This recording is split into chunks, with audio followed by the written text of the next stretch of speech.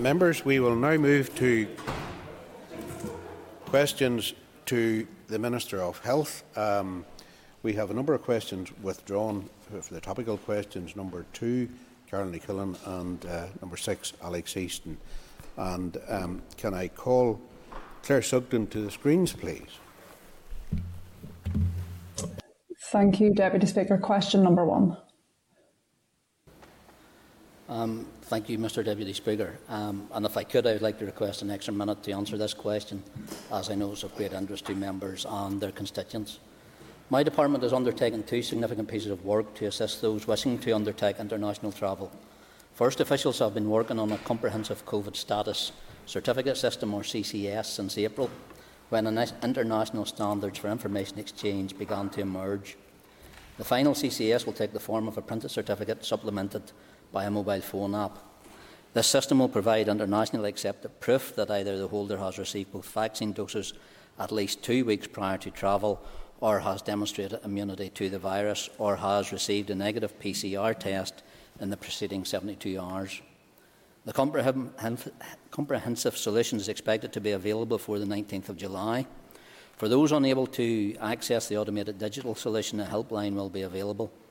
Members will appreciate that IT-based solutions requiring access to personal healthcare records must meet the strictest data protection and cybersecurity standards, and such work cannot be rushed. A second interim solution was developed in an incredibly short period of time. It was made available to the public on Friday evening of last week. The service was developed after some countries unilaterally decided to require vaccination proof ahead of the EU vaccine passport scheme becoming fully functional. The interim solution will enable people from Northern Ireland travelling to international destinations to show that they have received both vaccine doses. This system was available on the NI Direct website on Friday evening, with requests prioritised by attended date of travel. Health and Social Care Board staff are verifying the identity of the requester, locating their vaccine record, and preparing a vaccine certificate for collection from one of 3 vaccine centres, and staff are on hand to assist with difficulties that may arise. There has been an incredible public response to this interim solution.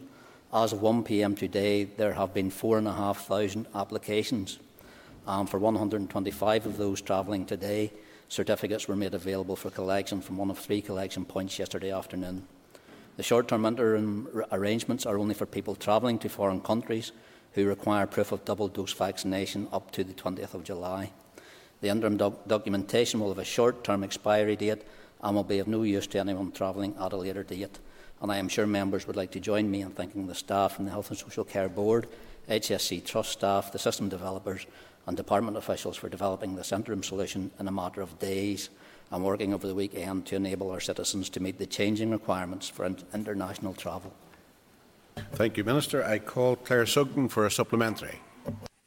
Thank you, Deputy Speaker, and thank you, Minister. I think that's really great work, and I know I just want to thank the Minister for his attention on this matter. And I've been writing to him on a number of occasions, and I think this information today will be greatly received by all those who need their passport, if you like.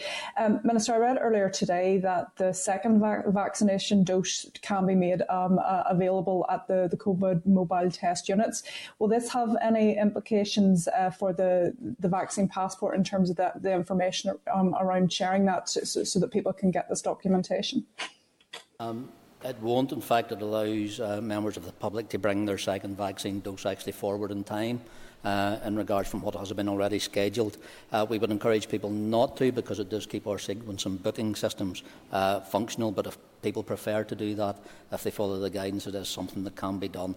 We wouldn't encourage it, but it does allow people then to provide for the transport or the vaccine certification and verification documentation at that point in time once they have received their second vaccine.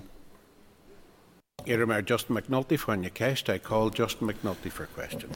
Minister, well done on this. I think it's a huge release for so many people who want to feel sand and sea and don't want to travel abroad to get away from things after this hard 14 months. Minister, you'll recognise that the race against the Delta variant is on, right? On Saturday there was a temporary COVID vaccination centre set up at the Keys in Uri with huge take-up. I believe in Craigavon they're now allowing people to rock up without an appointment now for vaccination. How important do you see this being in the race against this variant? And will those temporary stations be available more readily on a more weekday basis, weekend basis, so more people can access to get ahead of this Delta variant. And I thank the member. And look, other people have used the terminology. This is now a race between the vaccine and the variant, and I would concur with that, because the more people we can get vaccinated, not just with their first dose but their second dose, the more protection we can give to the population of Northern Ireland. So the examples that the member quoted over the weekend will be something he will now see replicated across all trust areas. All trusts are moving forward with walk-in vaccine centres for the first dose, more located in towns and villages across Northern Ireland, where we've actually identified low uptake of vaccines in some cases. But our trust centres as well are still operating. They will move to a walk-in, not just for first vaccines but also for second vaccines as well, as long as people have left the appropriate time between the first and second doses as well. So we're doing everything we can to encourage as much uptake of the vaccine as potentially possible in Northern Ireland. We've seen a great response to date. We've seen a great response from our health and social care system in reacting to the delivery of this vaccine, which only started, if the member recalls, quite a number of months ago rather than a long period of time ago. I call Rosemary Barton. I thank the Minister for his answer so far. Can he provide an update on what steps are being taken to ensure that people who participated in the vaccine trials are not disadvantaged when it comes to securing the appropriate certification? And I thank the member for the point that she raised, because it is actually a significant one, and it is relevant to people in Northern Ireland who came forward for vaccine trials but actually received the placebo dose as well. So rather than seeing them disadvantaged, the 4 UK CMOs and the Chief Scientific Advisor in Northern Ireland have advised that participants in well-regulated clinical trials should not be disadvantaged as global travel resumes. Participants will not be disadvantaged in terms of any further domestic future vaccine certification compared to anyone else who has had their vaccines under the standard health and social care programme. The vaccine management system used by the CCS will record participants as being vaccinated, and all participants in trials have been advised that they have received a vaccine that is not going to be licensed or a placebo, that they will remain certified during a grace period to allow them to actually receive the standard vaccines if these are recommended by the doctor in charge of the trial. I call Paula Bradshaw. Speaker, Minister, could you just clarify? I had a constituent who contacted me that their teenage daughter had only had her first dose. So what is the time period between the two? Because they're worried they won't get on holiday in time. Thank you. And I thank the member for that. There is now revised guidance in regards to the periods that are shortening between the vaccines, and that will depend on what vaccine she got for their first dose as well. It's been reduced to 6 weeks and 8 weeks, depending on the vaccine. I have it in here somewhere, and if I remember it during the rest of this question time, Deputy Speaker, I'll respond to the member, but I will reply to her in writing in regards to shortening that period between the vaccine doses as well. It is possible, but I wouldn't encourage it, because it does upset some of the systems that we already have in place. I call Diane Dodds. Thank you, Mr Deputy Speaker, and can I thank the Minister for his answers so far. We're really pleased that there has been progress in allowing people to travel and the documentation to allow them to travel. But over the last number of months, there has been significant interest in investing in Northern Ireland. Is there any progress in allowing those people who are investors into Northern Ireland, in allowing them to come in the way that our national government have allowed exemptions for those people who are considering a significant investment in the country? And I thank the member for the point she raised, and I know it is something she raised as Minister of the Economy on numerous times. And we always review and revise the travel guidance that we undertake when it comes to restrictions under guidance from our Chief Medical Officer and Chief Scientific Advisor. And the member will know that that's reviewed continually, even at a UK level, as to what grades or what individuals are actually exempt from quarantine or providing proof of vaccination. But I think the member will acknowledge, as we see vaccines now being widely delivered across the world, that the proof of vaccination and the certification that can be provided now, not just on a Northern Ireland level or a UK level, but also on an EU level, will allow those individuals who are coming into this country to prove that vaccination certification and standard that will allow them to actually access the country under our traffic light system for guidance and internal travel as well. I call Robbie Butler for a question. Number 2, Mr Deputy Speaker. I thank the member for his question. The vaccine programme continues at pace, and I can confirm to the member that the uptake has been very strong across the Lagan Valley area. There is information on the vaccine uptake and total doses by postcode on my department's the vaccination dashboard. Looking at the 9 postcodes within the Lagan Valley Assembly area, there were 142,755 first doses, 105,955 second doses, and I'm sure the member will join me in commending all those who have already come forward in the area and played their part in helping to protect themselves, as well as helping to protect those around them. As well as thanking all those involved in the vaccine programme for the dedication and ongoing commitment. Our best way out of this pandemic is through vaccination, and the vaccination programme has been designed to be both agile and pragmatic, to try and make it as easy as possible for people to be vaccinated. While the figures mentioned are impressive, we will be striving to drive the uptake rates for firsts and second doses even higher. Call Pat Catney for a question. Excuse me, sorry, I forgot to call Robbie there for a supplementary. Excuse me, Mr Butler for a supplementary. I'm sure Mr Catney will defer to you there, okay? Thank you. Thank you, Mr Deputy Speaker. Thank the Minister for his recognition of the sterling efforts of people right across Northern Ireland and indeed Lagan Valley, my constituency, for the level of uptake. I want to thank the Minister, his department and the Trust for the Grab a Jab initiative at the weekend. Is it too early to ask the Minister for an update in terms of how popular that's been? And would he like to join me in commending the South Eastern Trust for their Grab a Jab, Get a Poke initiative and giving a free ice cream with the jab this week? I thank the member for that, but in his last comments I do have to raise a slight concern, Mr Deputy Speaker, because grabbing a poke from where I come from has actually quite a different meaning. So while it translates well in some areas of this country, I'm glad that the member clarified it was ice cream, because I can assure him that that is all that, and anyone going, that is all that is involved, and that's all they will get, as well as their vaccine as well. So while terminology is always important and language is always important in this House, I do want to clarify that point. But I would like to thank the member for, I suppose, highlighting the different approaches that we are now seeing across a number of different trusts in regards to that encouragement of bringing actually people forward, and the number of on-street and walk-in vaccine pop-up clinics that we actually saw over the weekend are actually targeting those people who have missed and haven't availed of the more formal programme or more formal settings that we have set. So again, I just want to acknowledge all the people who have come forward, but still encourage, Mr Deputy Speaker, those who haven't had their vaccine or their ice cream in the South Eastern Trust to come forward. Mayor Pat Catney for your case, to call Pat Catney for a question. Thank you, Mr Deputy Speaker, and thank you, Minister. Sorry for jumping in ahead of you there, Robbie, but it didn't cost you any time anyhow, just a wee mistake. Minister, I heard the great figures there that have come from Lagan Valley, just as you asked Mr Butler. Can you tell me, Minister, what messaging does your department have to encourage further uptake of the vaccination, especially amongst our young people? And I thank the member for he does highlight, I suppose, as we referenced, the different avenues that we are taking now and are promoting in regards to reaching those and getting the messaging right. And it is about getting the vaccine, not just to protect yourself, but to protect others. One of the concerns that we do have in regards especially to young people contracting COVID is not the immediate effect, but is what is now established as long COVID.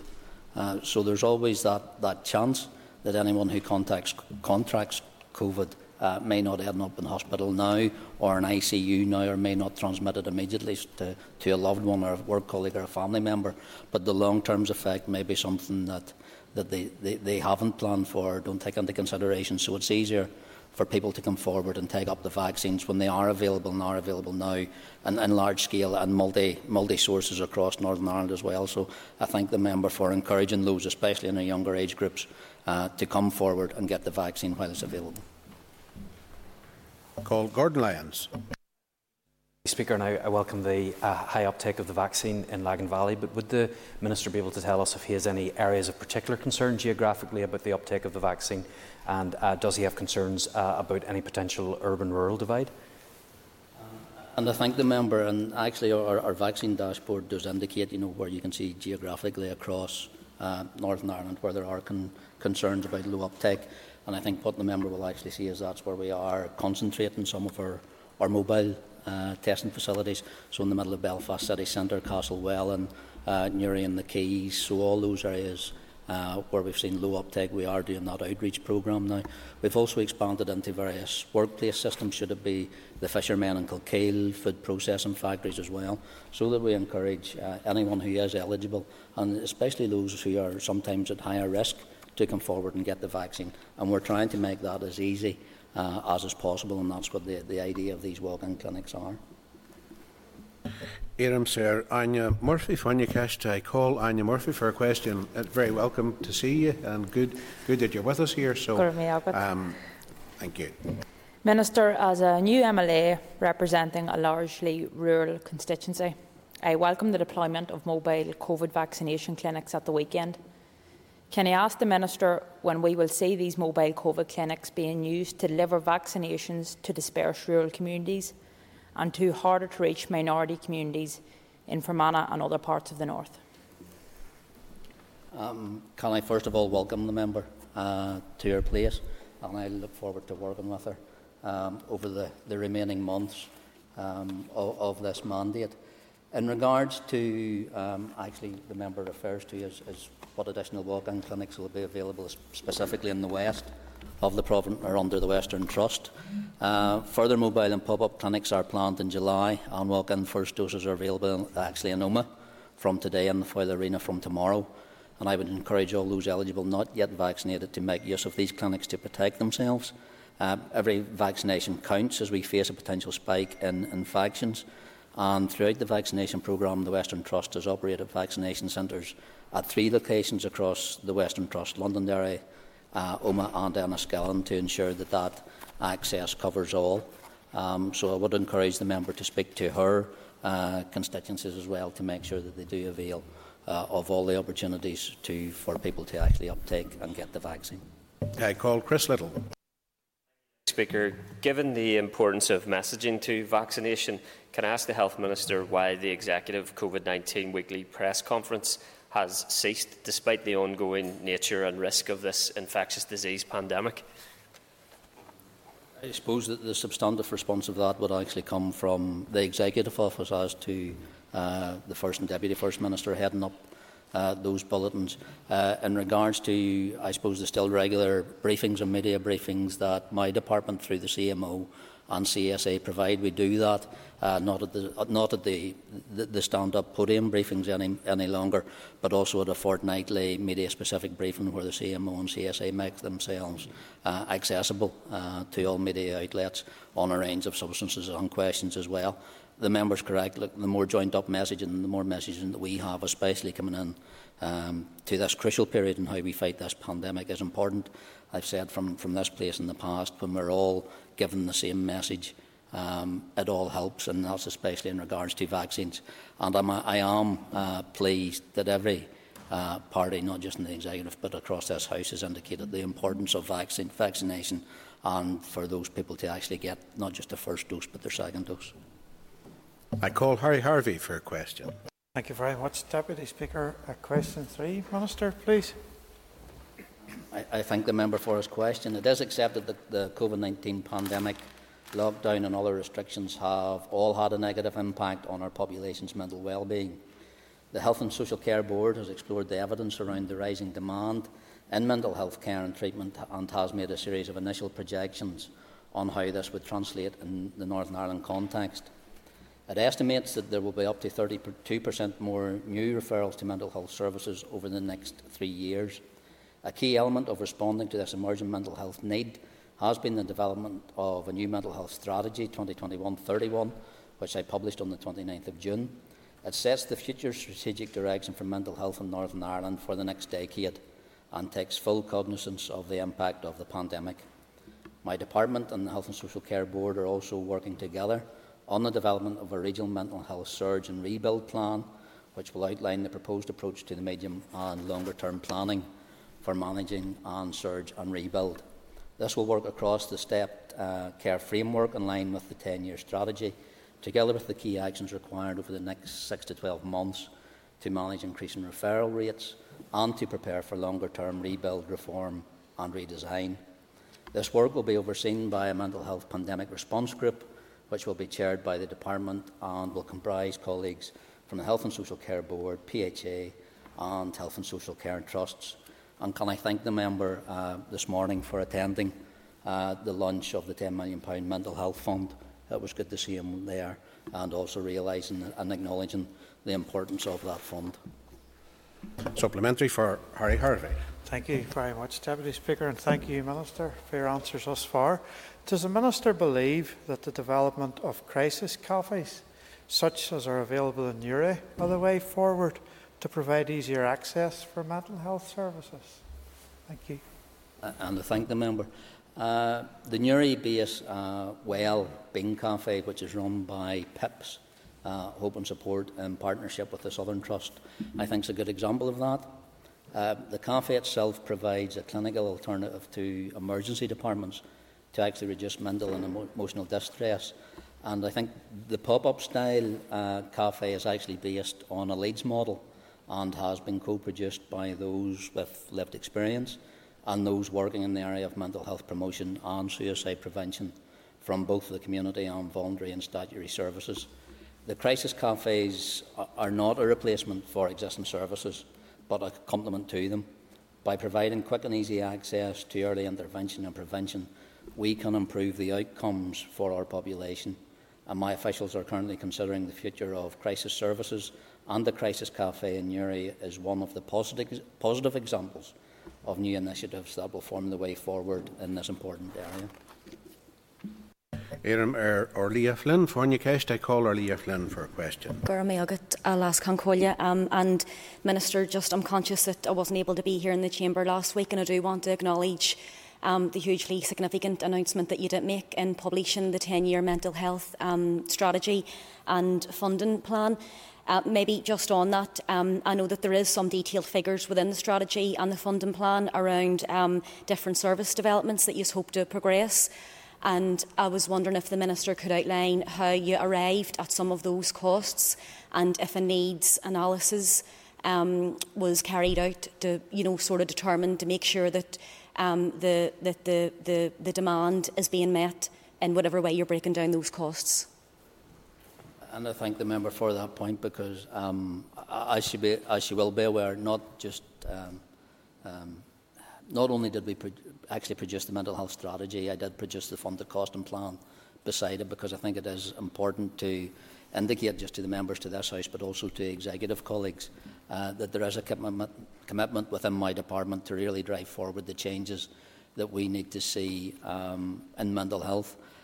Those updates, those costings were done at I suppose, quite a granular level within my department, to ensure that we were being realistic about any financial ask that we were going to have to make to not just the Department of Finance or the Minister of Finance, but also to prove that case to the Executive as well. So that's why that work was underdone and why both documents were produced at the same time.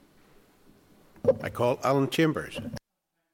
Deputy Speaker, I thank the Minister for his answers thus far.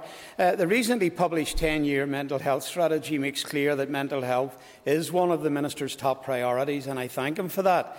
I especially welcome today's opening of the Mental Health Support Fund. What sort of impact does he expect it will have in supporting the essential contribution made by our community and voluntary sector organisations? Thank you.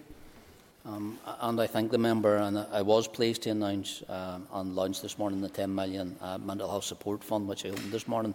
There was nearly 200 representatives of different voluntary and community groups represented there. The fund's open to all charitable organisations that offer support services to people with mental ill health throughout Northern Ireland. Groups are invited to submit proposals on key themes, all of which are linked to improving the mental health and emotional well-being of the population. and the fund itself will equip and enable these charitable organisations to provide a wide range of support services for people with mental ill health and help to ensure that those who need to can continue to access mental health support services in the community.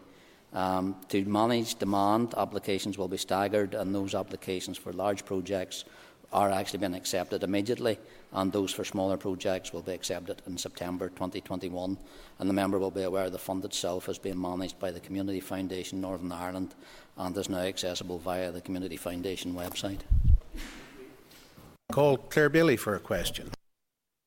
Deputy Speaker, question 4, please. I thank the member. Firstly, it is important to state that Informing Choices Northern Ireland, formerly the Family Planning Association Northern Ireland, receives substantial public funding from my department and the Public Health Agency to approximately £137,000 each year to support the provision of free sexual health advice and counselling. That service includes phone and web-based non-directive advice, counselling and literature on a range of issues for people who are often young, vulnerable or in crisis, and that includes contraception, STIs, pregnancy choices, as well as sexual health and relationship education for people with learning disabilities. In addition, last year I awarded a further £15,000 grant to Informing Choices as part of an uplift to all core funded bodies in recognition of the financial challenges faced by the volunteering community sector during the COVID-19 pandemic. With regard to the additional funding request, I can confirm that my department is currently considering a request for further funding from Informing Choices to support its decision to provide a central access point into the early medical abortion services which trusts began to provide from April 2020 in line with their statutory responsibilities under law. That remains under consideration, and I have not received final advice on that yet, but I am aware that my officials are engaging with Informing Choices and are carrying out the usual due diligence checks in relation to that request, as you would expect. In light of the extreme funding pressures facing my department at present, I have written to the Northern Ireland Office Minister of State, Robin Walker, to request additional funding to support these services, because as yet the Westminster Government has not provided any additional funding to my department since introducing the abortion regulations in March 2020. And last week, Minister Walker again confirmed that the funding support I have requested will not be forthcoming. Claire Bailey for a supplementary. Thank you, Deputy Speaker. And I would like to also declare an interest as a board member of Informing Choices NI. And while the Minister may think that the funding they receive is substantial from his department, I can assure you that it's not sufficient in order to cover the demand for the services that they do offer. But, Minister, this was being discussed last week on BBC Radio's Women's Hour. And at the end of this discussion, they read out a response that had been passed on to them from your department, talking about the provision in the Western Social Care Trust. And the statement from your department said that the services for AMA have been temporarily paused due to staffing resource issues since April 2021, and that your department were monitoring ongoing efforts by the Trust to roll out services. Minister, given that your department have not implemented, have not funded and have not established any services at all, could I ask what you mean by temporarily paused due to staffing resource issues? And I thank the member, and I know she has raised this issue numerous times in the past, and I will refer her back to the position that has been confirmed that this issue is cross-cutting and controversial, and is not a decision for me and my department to take, but is actually one for the executive to take. In regards to the pausing of Health and Social Care Trust services, at this point it's not known how long services will be paused in the Western Trust. It is my understanding that efforts are ongoing to put additional staff in place as soon as possible and to resume provision of an EMA service and with minimum disruption. And my department continues to monitor this situation. But in the meantime, on the advent of a prolonged pause, it is likely that women residing in the Western Trust area will be referred to the central contact point, which remains available to women from Northern Ireland, which is managed by the British Pregnancy Advice Service. Here am Colm Gildennew for Hunya Kesh. I call Colm Gildennew for a question, and if we could make it fairly brief, please, we're running out of time. Minister, you do refer to the letter from the 16th of June when you wrote to the Health Committee and advised that you are working to develop a service specification for the commissioning. It has now been 14 months since the abortion regulations were made. When will you complete that work, and when will that service actually be delivered? And again, I refer the member back to the point that will be made. My department has resumed planning work to deliver a service commissioning specification. That work will consider setting in place the most appropriate access arrangements for women seeking abortion. But as I've stated previously, under the Ministerial Code, I am required to bring any matter which is significant or controversial and clearly outside the scope of the programme for government to the Executive for consideration and agreement. It's not possible at present to provide a precise timescale for the introduction of a fully commissioned abortion service. However, it is estimated that this work will take approximately 9 to 12 months to complete. That ends the period for listed questions. We will now move to 15 minutes of topical questions. Agus Éirim Sir Orlia Flynn for Newcastle. I call Orlia Flynn for a question. Minister, on the 14th of June, I had asked you in the chamber around the pelvic and hernia mesh implant scandal and around the Belfast Mesh Clinic, the dates for reopening. You had stated just the other week there that the Belfast Trust were looking at a reopening date, and I'm just wondering if you can confirm a date for us today. And I thank the member. I'm aware of Mesh Ireland and their admirable efforts to help Mesh injured women. In previous correspondence with that group, I addressed their comments while indicating that the issues they were raising reinforced similar issues raised by representatives of another group with whom I recently met. A further meeting on this issue was therefore not necessary, and that focus should be on the rebuilding of health services. The Belfast Health and Social Care Trust Mesh Centre collaborated with the Specialist Centre in Bristol, and the service actually resumed work on the 17th of June with one clinic per week. This, unfortunately, has reduced capacity due to COVID risk assessments and having to reduce footfall within the Belfast City Hospital. Supplementary question for Orlia Flynn. Keist Orlín Tachig, Orlia Flynn. Okay, Minister.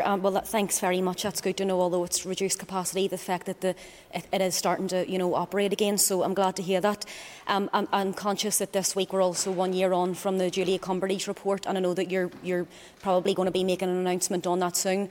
But just on the back of that report, Minister, I'm wondering if you can confirm if there is any plans here locally to look at reimbursing women and patients who have to travel to access private health care to fully and safely remove these mesh implants. I know there's been some progress over in Scotland recently, and just if you have any update on that, thank you. And I thank the member. Should be aware of the extent of the Cumberledge report, and my officials are continuing to work and develop our response, and are working closely with colleagues actually across the United Kingdom in that regard. The work of the group I set up to consider the report and engage with UK colleagues has been progressing on a number of recommendations, and as the member said, I hope to be able to provide a fuller detail shortly on the work of this group. Not all recommendations are within my power to take forward as Minister for Health, as they reside with the Department of Health and Social Care in London, but we are continuing to engage with them from a Northern Ireland context. Question number 2 has been withdrawn. Move to question number 3. Mr. Stephen Dunn, please. Thank you, Mr. Deputy Speaker. The Minister will be well aware of the pressures our health service faces annually over the autumn and winter period. Can I just ask the Minister what plans does his department have to bolster frontline services, including in particular improving access, public access and face-to-face access with GPs? Thank you. I thank the member for his question. Can I welcome him to the House? Unfortunately, in such circumstances that he actually comes here, but I do welcome him to this place. In regards to GP services, the service itself is working to make best use of available resources for everyone who is seeking to access the care that they need. GP practices are open and providing both face-to-face appointments and alternative consultation options for patients as appropriate. The general practice telephone first consultation process allows patients to seek timely medical advice from their GP for both routine and urgent problems. The GP determines the most appropriate approach to safely addressing the patient's needs using their clinical expertise, and the GP then decides if the patient can be managed over the telephone, or if they should be signposted or directed to other appropriate services, or if, based on the GP's assessment, a face-to-face appointment is actually appropriate. It's important to be clear about the extent to which primary care was already facing considerable pressures as well, and that's even before having to cope with the sustained pandemic situation. And that's why we're investing both in technology in regards to supporting GP practices, but also the initiatives such as our multidisciplinary team programme, the introduction of advanced nurse practitioners and additional general practice nurses have already made a difference on how the services are actually being delivered in primary care. Mr Dunn for a supplementary. Thank you, Mr Deputy Speaker, and thank you, Minister, for your answer and for your welcome. There has been some discussion around a booster third jab across Northern Ireland. Can I just ask, will that be offered to everyone in Northern Ireland? And what role do you envisage our GPs having in administering that? Do you see them having a central role rather than the regional centres? And will it be determined by age or vulnerability? Thank you. I thank the member for the very, I suppose, pertinent question that he does ask, both in regards to boosters and where they will be delivered. At this moment in time, the JCVI has made an initial readout that boosters will be necessary for those clinically extremely vulnerable and in the older age groups.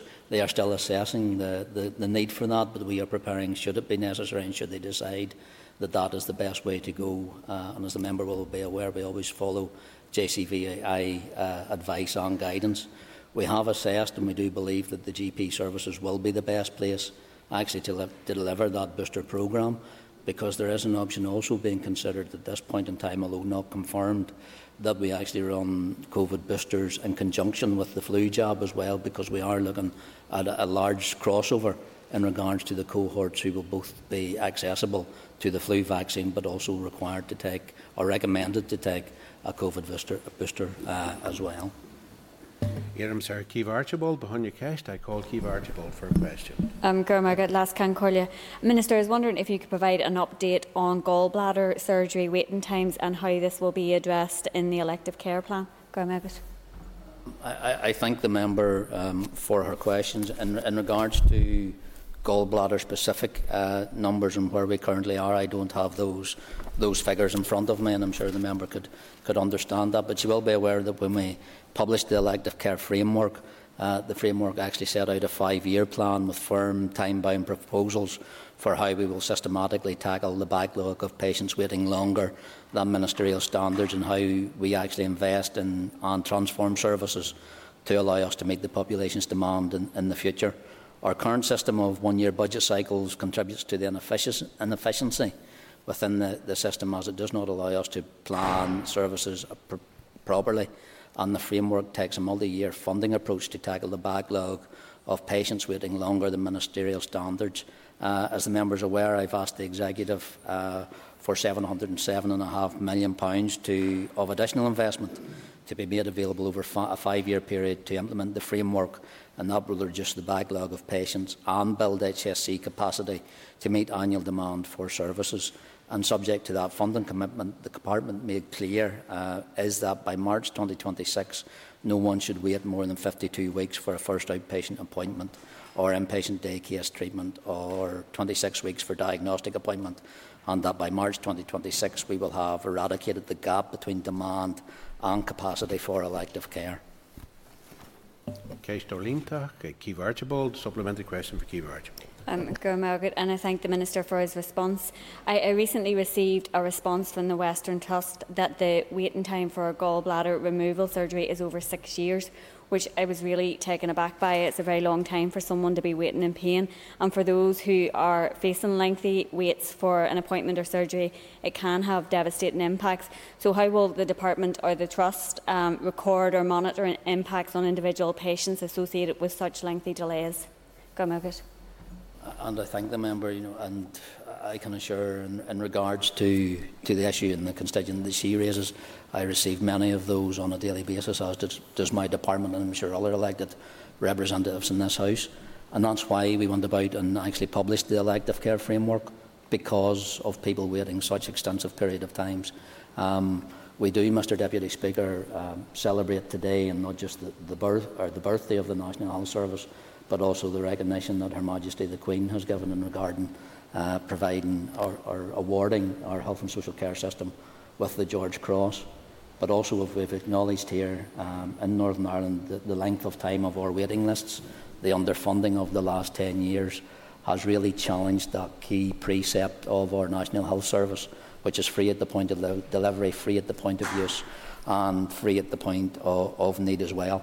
And not only was that, I suppose, the concept that Nye Bevan created the National Health Service, but also my party colleague and predecessor, the Health Minister William Grant, the MP for Belfast and Duncairn, when I brought forward the Health Service bill here in this place on the 10th of July in 1947. Kelly Armstrong for a question. Deputy Speaker, and I'd like to join the Minister absolutely in congratulating our health service, who are literal lifesavers, for the work that they do and the very deserved award that they have been given. Minister, I've asked you before about care and care day centres and respite, and you were to update or to look at a review to see how that was coming along so that we could have more day centres and respite opened. Could you give the House an update, please? I thank the member for her point, and I'd have been surprised if she hadn't have raised it. What I actually committed to do was actually ask the Public Health Agency to do an assessment of those centres in regards to where we are in regards to social distancing, face covering, and also if testing can make a difference in regards to how many people we could actually have in each specific centre at that time. That assessment has not been completed yet and has not been responded to or replied either to the Health and Social Care Board or to my department. But as soon as it will, I'll take action in the recommendations that we have. They do provide, because as the member has highlighted here, as we've debated in here, as we all recognise, the additional service that those respite centres, even should it be for daycare, actually provide to carers is invaluable and is actually priceless. Kelly Armstrong for a supplementary. And I thank the Minister and his commitment for taking on this issue. It's a very important one for me and for many across Northern Ireland. And indeed, just before I come into the chamber, there was an email circulated around to all MLAs from Action for Children with an update about young carers. Young carers have just left school for the year and are now faced with a summer without respite and day centre support to give them commitment. I'm just wondering, Minister, as far as the trusts are concerned, what support will you be asking those trusts to provide those young carers so they're not further exhausted before they start back to school again in September? And again, I think the member raises a very special cohort of carers that often go unrecognised and unacknowledged, especially as those young carers who are balancing not just a caring responsibility, either be for a parent or another sibling, but also while they undertake their own educational challenges as well. One of the things that she will be aware of is actually the £4 million investment we made to carers organisations that they could actually put in bidding proposals as to how they support specific groups of carers. I am aware the early indication is there is a number of bids and applications in from organisations who will specifically look at supporting young carers. I'm not in a position to provide any further update until those awards or those applications have actually been accepted and assessed and nominations have been announced. But I will keep the member up to date in regards to that. I may call Ms Rachel Woods. We have time for a quick question. Thank you, Mr Deputy Speaker, and thank the Minister for his answers so far. And I'm sorry if the Minister's already answered this, but I can't hear very well from back here. But on the 2nd of July, your department issued a press release stating that an interim scheme for foreign travel vaccine proof would be available for travel up to and including the 19th of July. But what advice do you have for someone who is travelling on the 20th of July and requires proof of vaccination?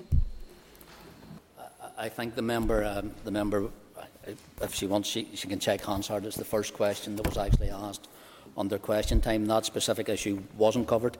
The interim service that we are providing on the paper-based system through our Health and Social Care Board will be effective up until the 20th of July. Our hope and our intention, and everything going well as it currently is, the UK-wide certification programme will be up and running and will actually, by the 20th of July, will actually take into consideration the worst case scenario, which is 10 days of a delivery of a certificate.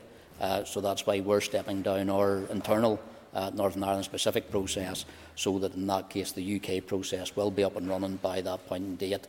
Again, it's something we'll keep under constant review. We have received 4,500 applications for our internal service up until 1 p.m. today, and we are assessing them on the date of travel. So the closer that people are actually travelling to today, those applications are being prioritised.